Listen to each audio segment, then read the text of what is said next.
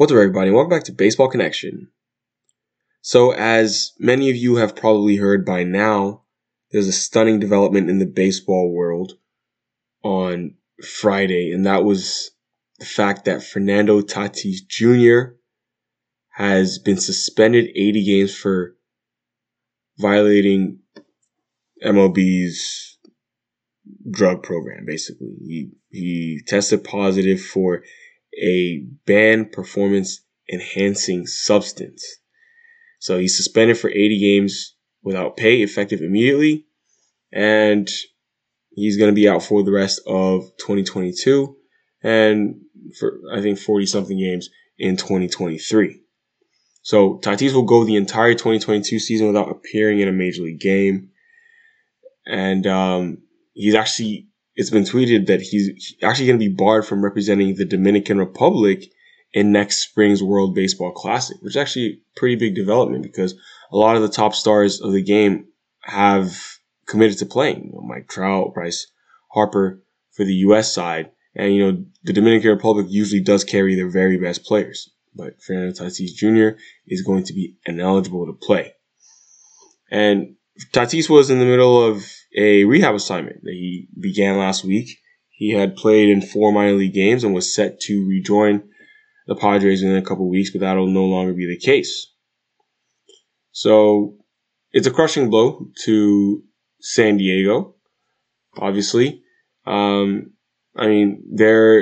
in possession of the National League's final wildcard spot, but they're just a game clear of the Brewers, which means that there's going to be a tightly contested pennant race.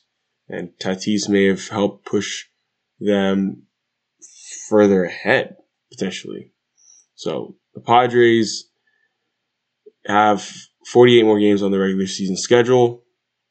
And so that means Tatis will miss the first 32 games of the 2023 season, as many as the first 32 games. If the Padres reach the postseason, his suspension would be reduced for any playoff games he misses. So basically, his suspension carries into the postseason. So games missed in the postseason count as time served.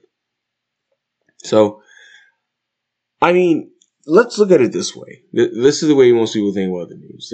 They're thinking, wow, so surprised about Tatis, can't believe, this happened, came out of nowhere. And it is kind of true, it did come out of nowhere, but think of it this way. Fernando Tatis is just getting his career started. He is only 23 years old, and he has already signed a massive contract extension with the Padres. Even after this deal, Fernando Tatis Jr. has 13 years left on his contract. Even after this suspension, he has 13 years left on his contract and over 300 million. Yeah, 335 million. So 13 years, 335 million. So if you really think about it, dare I say it, Fernando Tatis kind of got off easy because we've seen it happen multiple times in the past where players get popped for PEDs and then they play out really rich contracts and sometimes they even get popped again. It's like the downside risk is so small.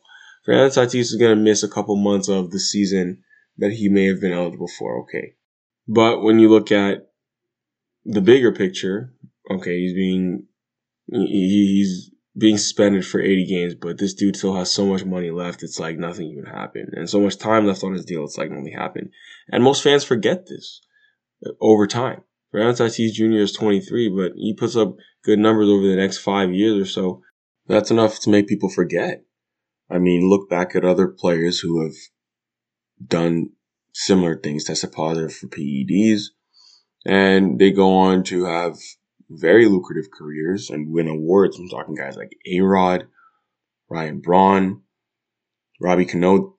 These guys got away with it. Some of them tested positive yet again. It wasn't until maybe they tested positive the second time fans started taking it a bit differently. But what I'm trying to say is that PED suspensions are quickly forgotten and quickly forgiven by most. It's not going to really tarnish Tatis's legacy in the long term, in my opinion. The fact that this is happening so early in his career, I think when he comes back, if he continues to play really well, this will get swept under the rug, and he'll still be known as a great player, and everyone's still gonna love him. But that's the reality of the situation.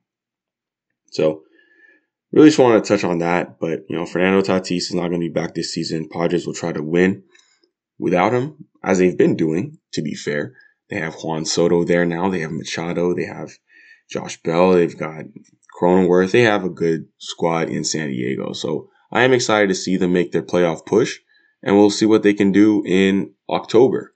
And then some point next year, they'll get their superstar Tatis back. So that's going to do it for today. If you enjoyed this, please share it with someone who'd be interested, and we'll see you next time on Baseball Connection.